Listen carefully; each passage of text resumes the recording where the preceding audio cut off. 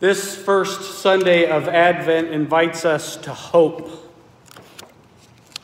What are we hoping for in our world? What personal hopes are people carrying today? What gives us hope? What causes us to despair? And how did hope or a lack of hope play out for the participants who awaited the coming of the Messiah in the first story? Isaiah's words certainly spoke to a deep-seated desire for the people of Israel. He shall judge between the nations and shall arbitrate for many peoples. They shall beat their swords into plowshares and their spears into pruning hooks. Nation shall not lift up sword against nation, neither shall they learn war anymore. The location of the nation of Israel has made it a point of conflict throughout its history. Israel and the neighboring countries are crossroads of Africa and Asia Minor, and they're close to Europe. Armies have occupied, conquered, and traveled through the Middle East. Isaiah's vision of a Messiah bringing peace was an enduring hope for all the people. If peace just came, if the invaders went away, if one could know armies weren't consuming the produce of the land, conscripting sons, raping the women, the world would be better. There were also individual hopes. John and Elizabeth had all but given up hope of ever having any of their own children. And then when John oversaw one of the important rituals of the priesthood, he was visited by an angel and promised a child. Understandably, given his wife and his wife's age, he disbelieved. And he was given 9 months of silence to contemplate the meaning of hope until John, who would be called the Baptist, was born and named. Elizabeth, his wife, found a double path to hope in the story. Not only did she bear the future herald of the kingdom, but she also proved to be a comforting caregiver for Mary. Mary's story, Mary, the mother of Jesus, it's a complicated one. An unexpected pregnancy, fear of her parents' reaction, fear of the loss of a future spouse, even fear of death if some zealots in the community decided to exercise the law to its full extent. Despair and withdrawal could have easily been her choice.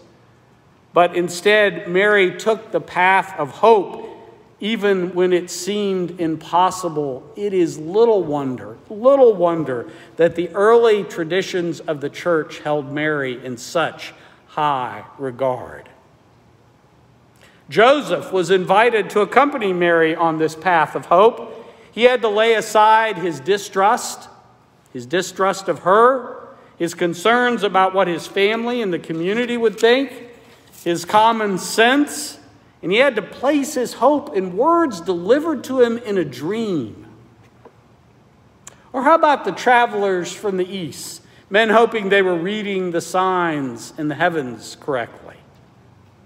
The innkeeper often gets painted as a villain, but it's possible the stable was the bottom floor of his house where the animals were housed.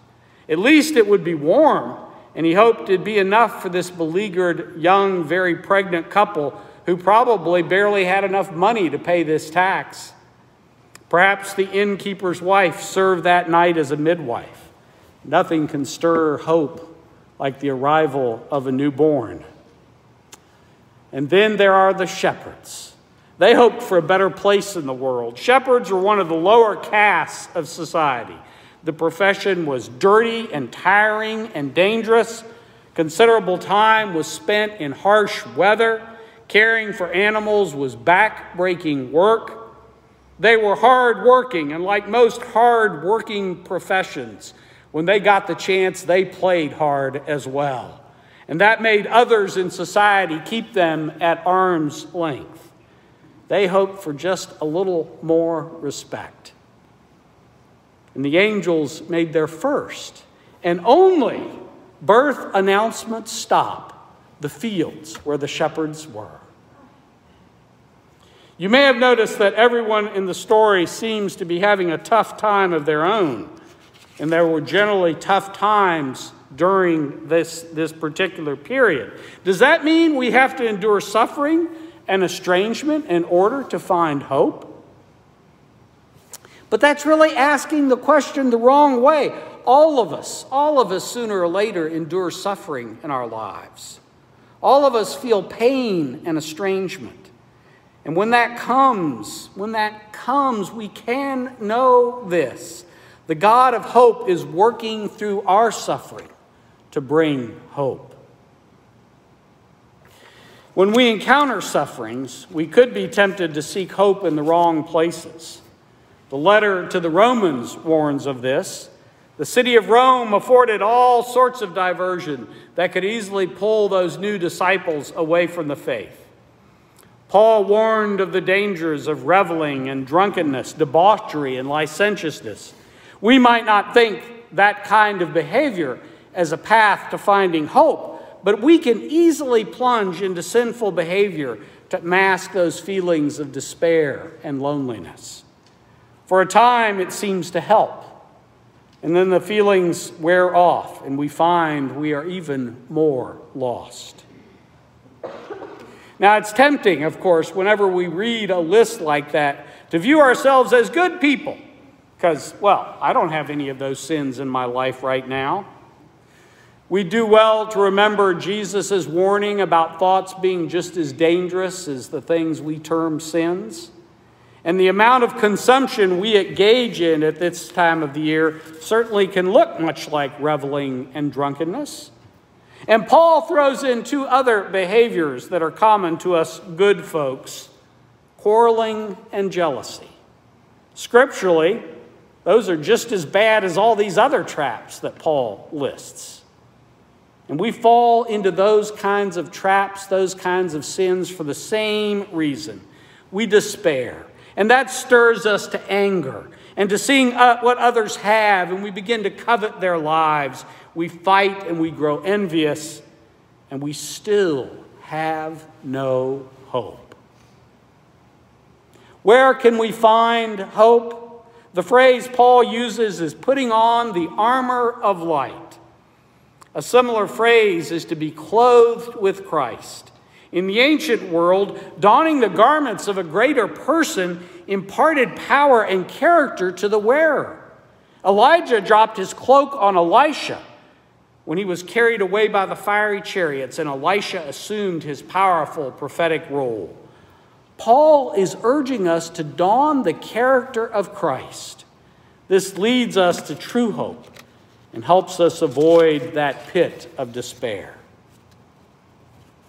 Christ sought to bring hope to others. This aspect of Christ's character, when practiced, will also help us find hope.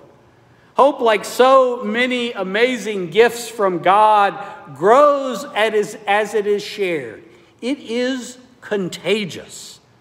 We catch it when we bring it to those who are struggling, who are tempted by despair, who are lonely.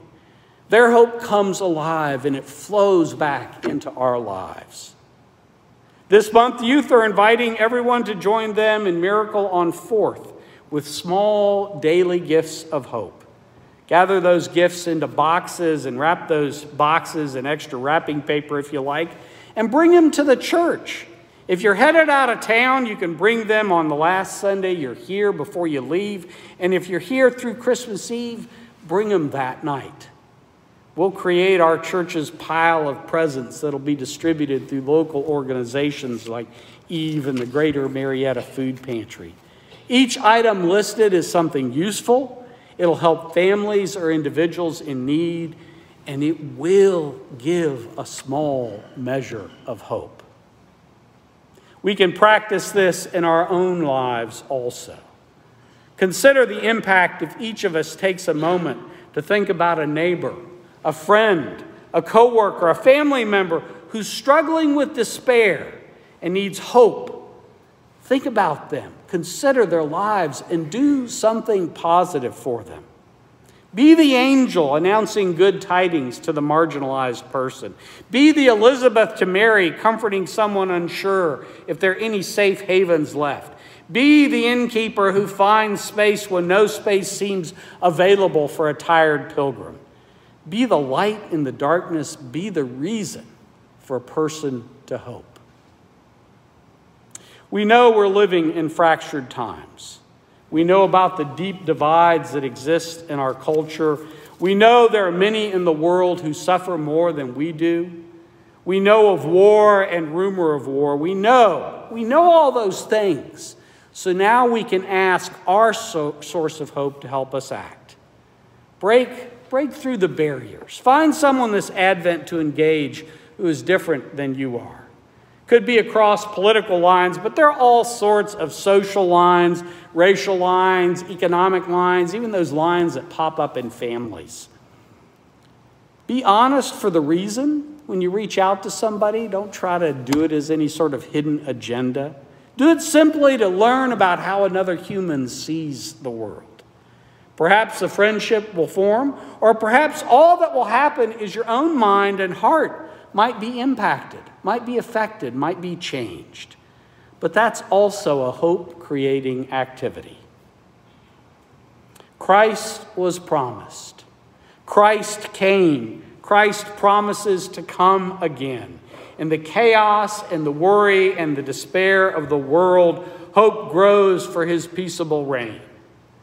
And it turns out we have much we can do to create hope in our world. And through those actions, we can help hope grow in our own hearts. Amen.